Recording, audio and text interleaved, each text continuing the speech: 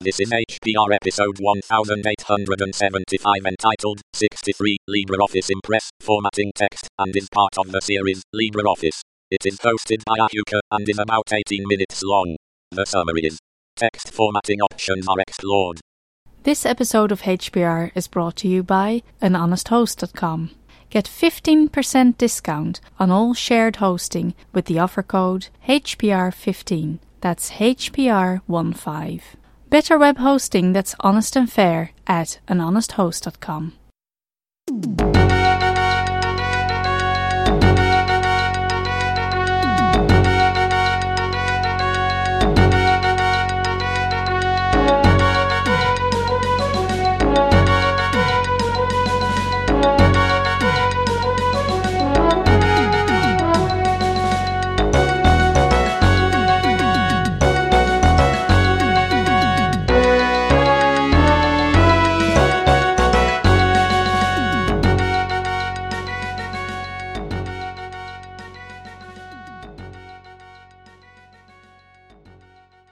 Hello, this is Ahuka, welcoming you to Hacker Public Radio and another exciting episode in our ongoing series.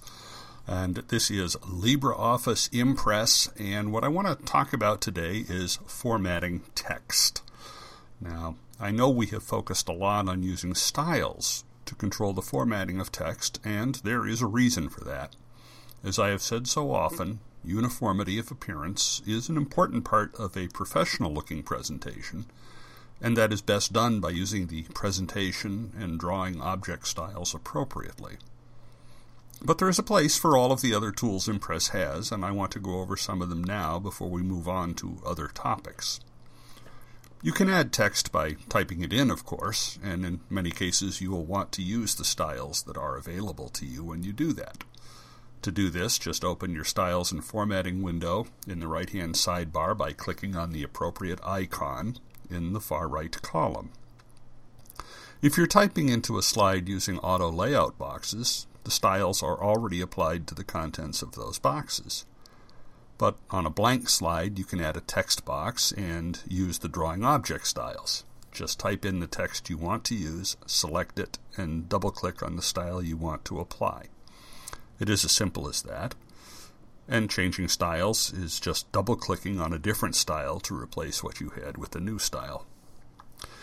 But often you'll want to paste in text from another source instead of typing it in, and this is where you will need to think about what you're doing.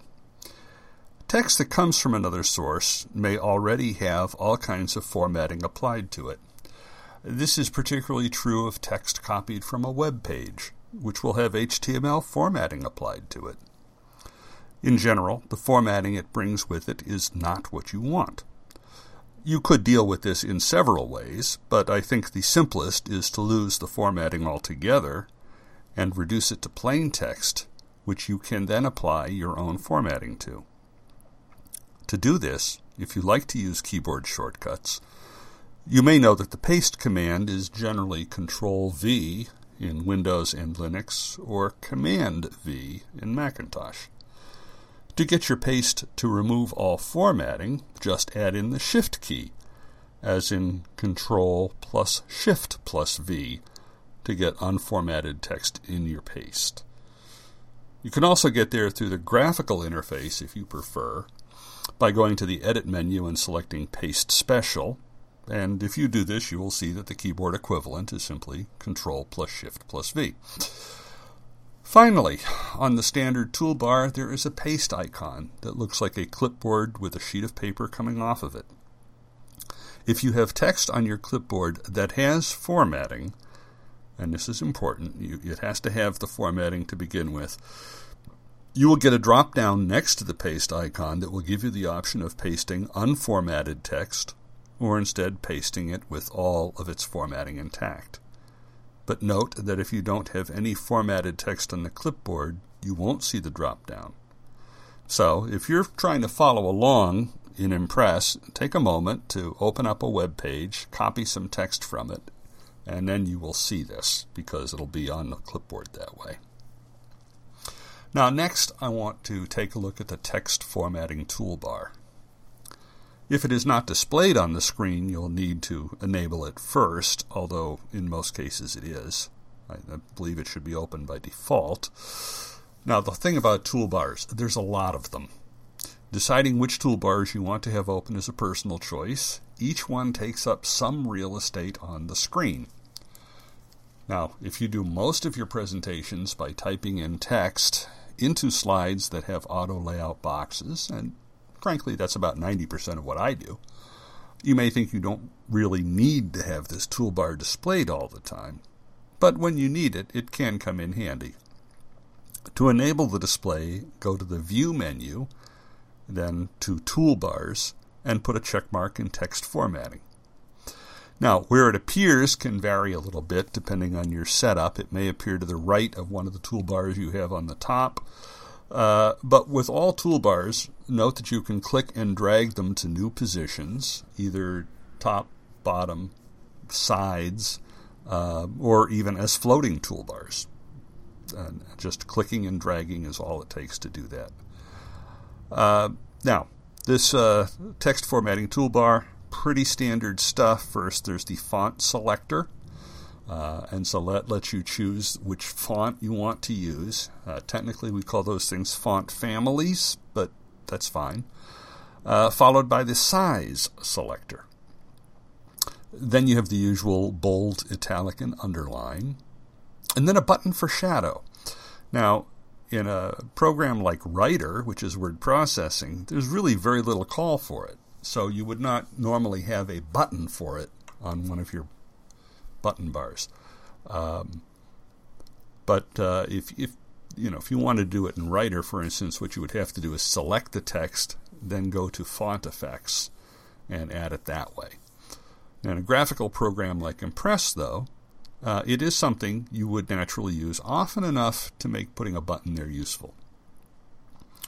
Then you have the usual text alignment buttons for left, centered, right, and justified, followed by a button to turn on bullets. They're on by default in most auto layout boxes, but if you're in a text box, you need to be able to turn them on. Next are some extremely useful buttons for working with outlines. And if you recall from our earlier discussion, Impress uses bullet lists that are essentially structured as outlines. In fact, you can create an outline in Writer and generate an Impress presentation from it. And the presentation styles for bullet lists in auto layout boxes are called outline styles. So they're giving you a pretty heavy clue here. And that's what makes these buttons very useful indeed, both for working with bullet lists in auto layout boxes and in text boxes. They let you promote, demote, and move your items or lists. First, you have arrows that point to the left or right. These are the promote and demote buttons. Now, these arrows may be grayed out until you've selected a bullet point where it is appropriate. And then what happens on my system, for instance, it goes from being grayed out to being colored blue. This can vary from system to system. I'm doing this on a Linux box with a KDE desktop, and I think that probably has something to do with it. So, what are your options? If you're on a top-level bullet, there's no way to promote it to a higher level. So that left arrow, which is promote, is always going to be grayed out for that. But if you select that top-level bullet, the demote arrow pointing to the right will suddenly become more visible. If you select a second or third level bullet, you should see that both arrows become visible because you could do either a promote or a demote. Now, the up and down arrows help you move bullet points up or down. Just select a bullet point and click the up arrow. It'll move up a space. As before, only the available options will appear. So, if you are already at the top, only the down arrow will become more visible. But if you are in the middle of the list, both the up and down arrows will be visible.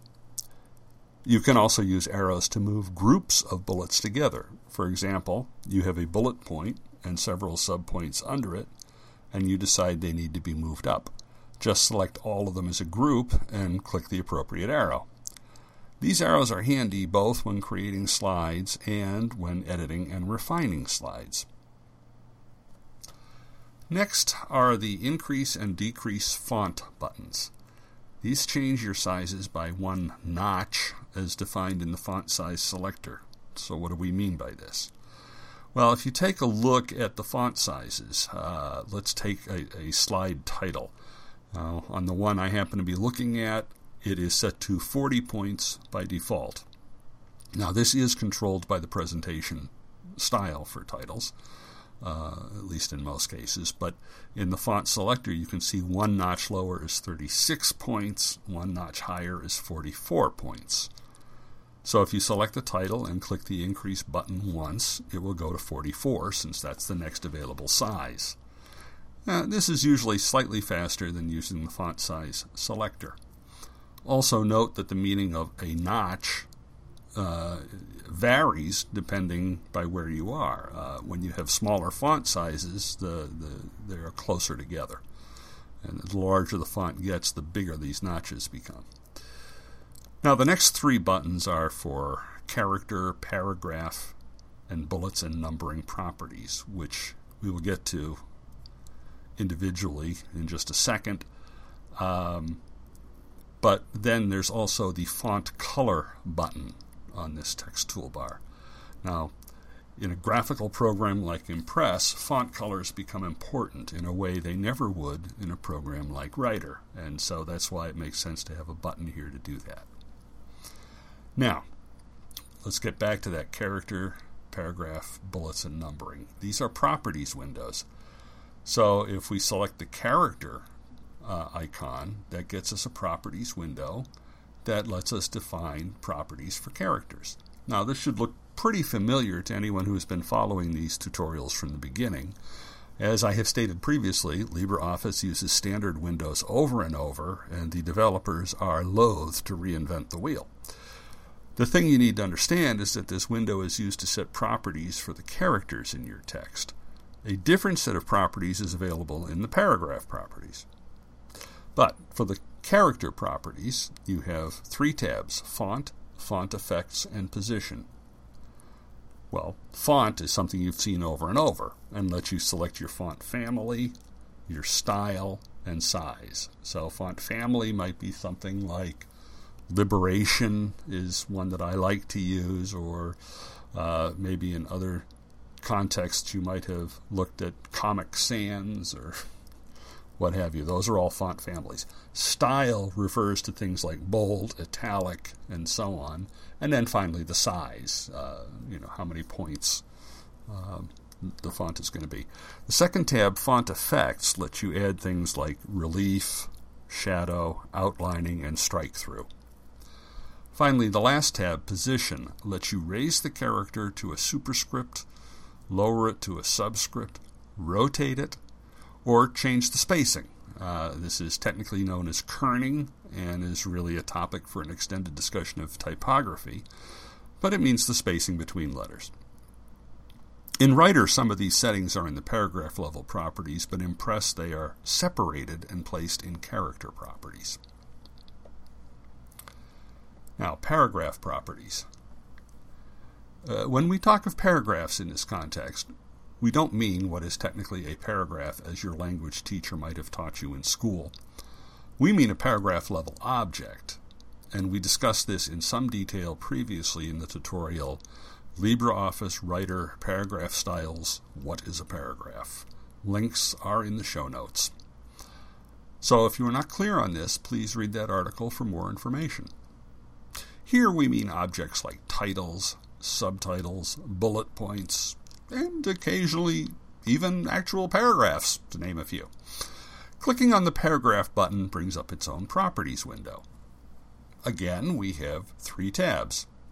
The first, Indents and Spacing, is the usual place for putting in an indent, including a first-line indent for an actual paragraph, for putting in a space above or below the paragraph object, or for adjusting the line spacing, such as single-spaced, double-spaced, etc.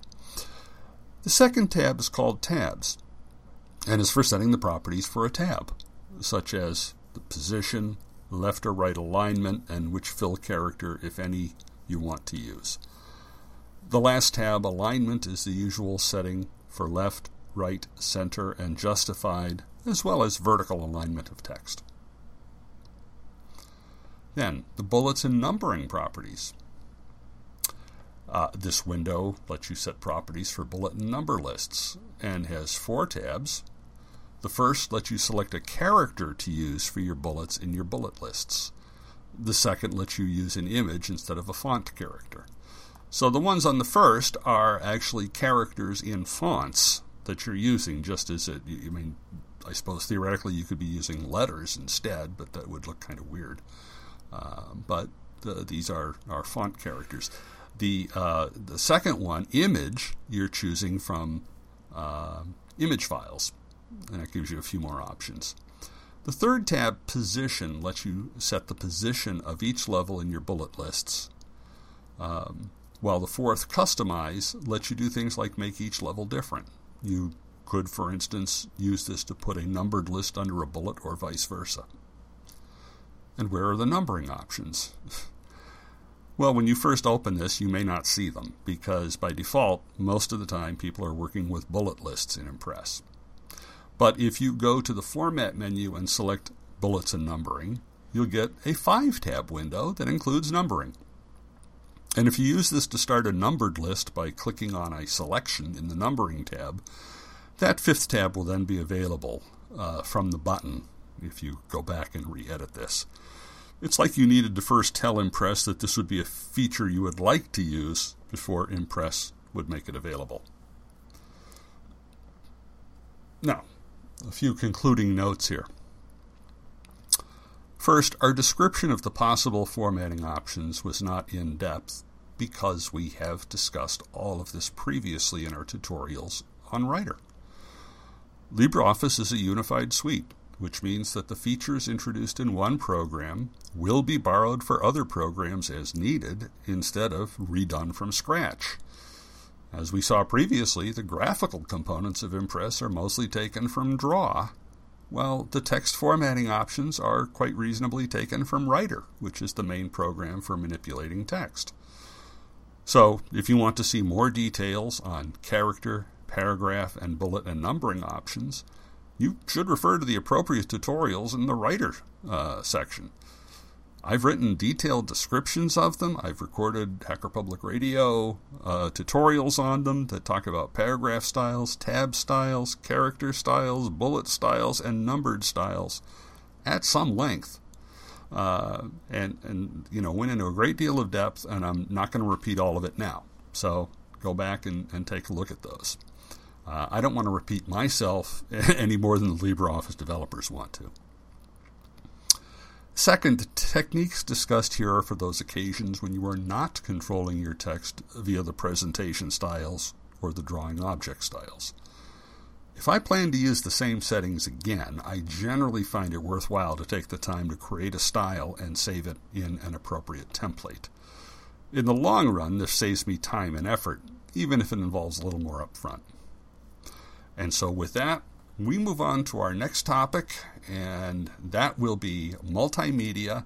But for now, this is Ahuka, signing off for Hacker Public Radio and reminding you, as always, to support free software. Bye-bye.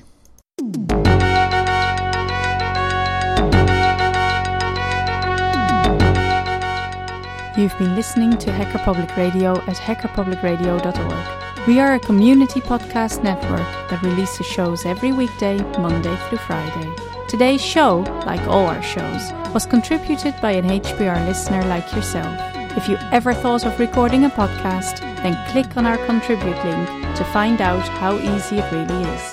Hacker Public Radio was founded by the Digital Dog Pound and the Infonomicon Computer Club and is part of the binary revolution at binrev.com. If you have comments on today's show, please email the host directly, leave a comment on the website, or record a follow-up episode yourself. Unless otherwise stated, today's show is released under a Creative Commons Attribution Share Alike 3.0 license.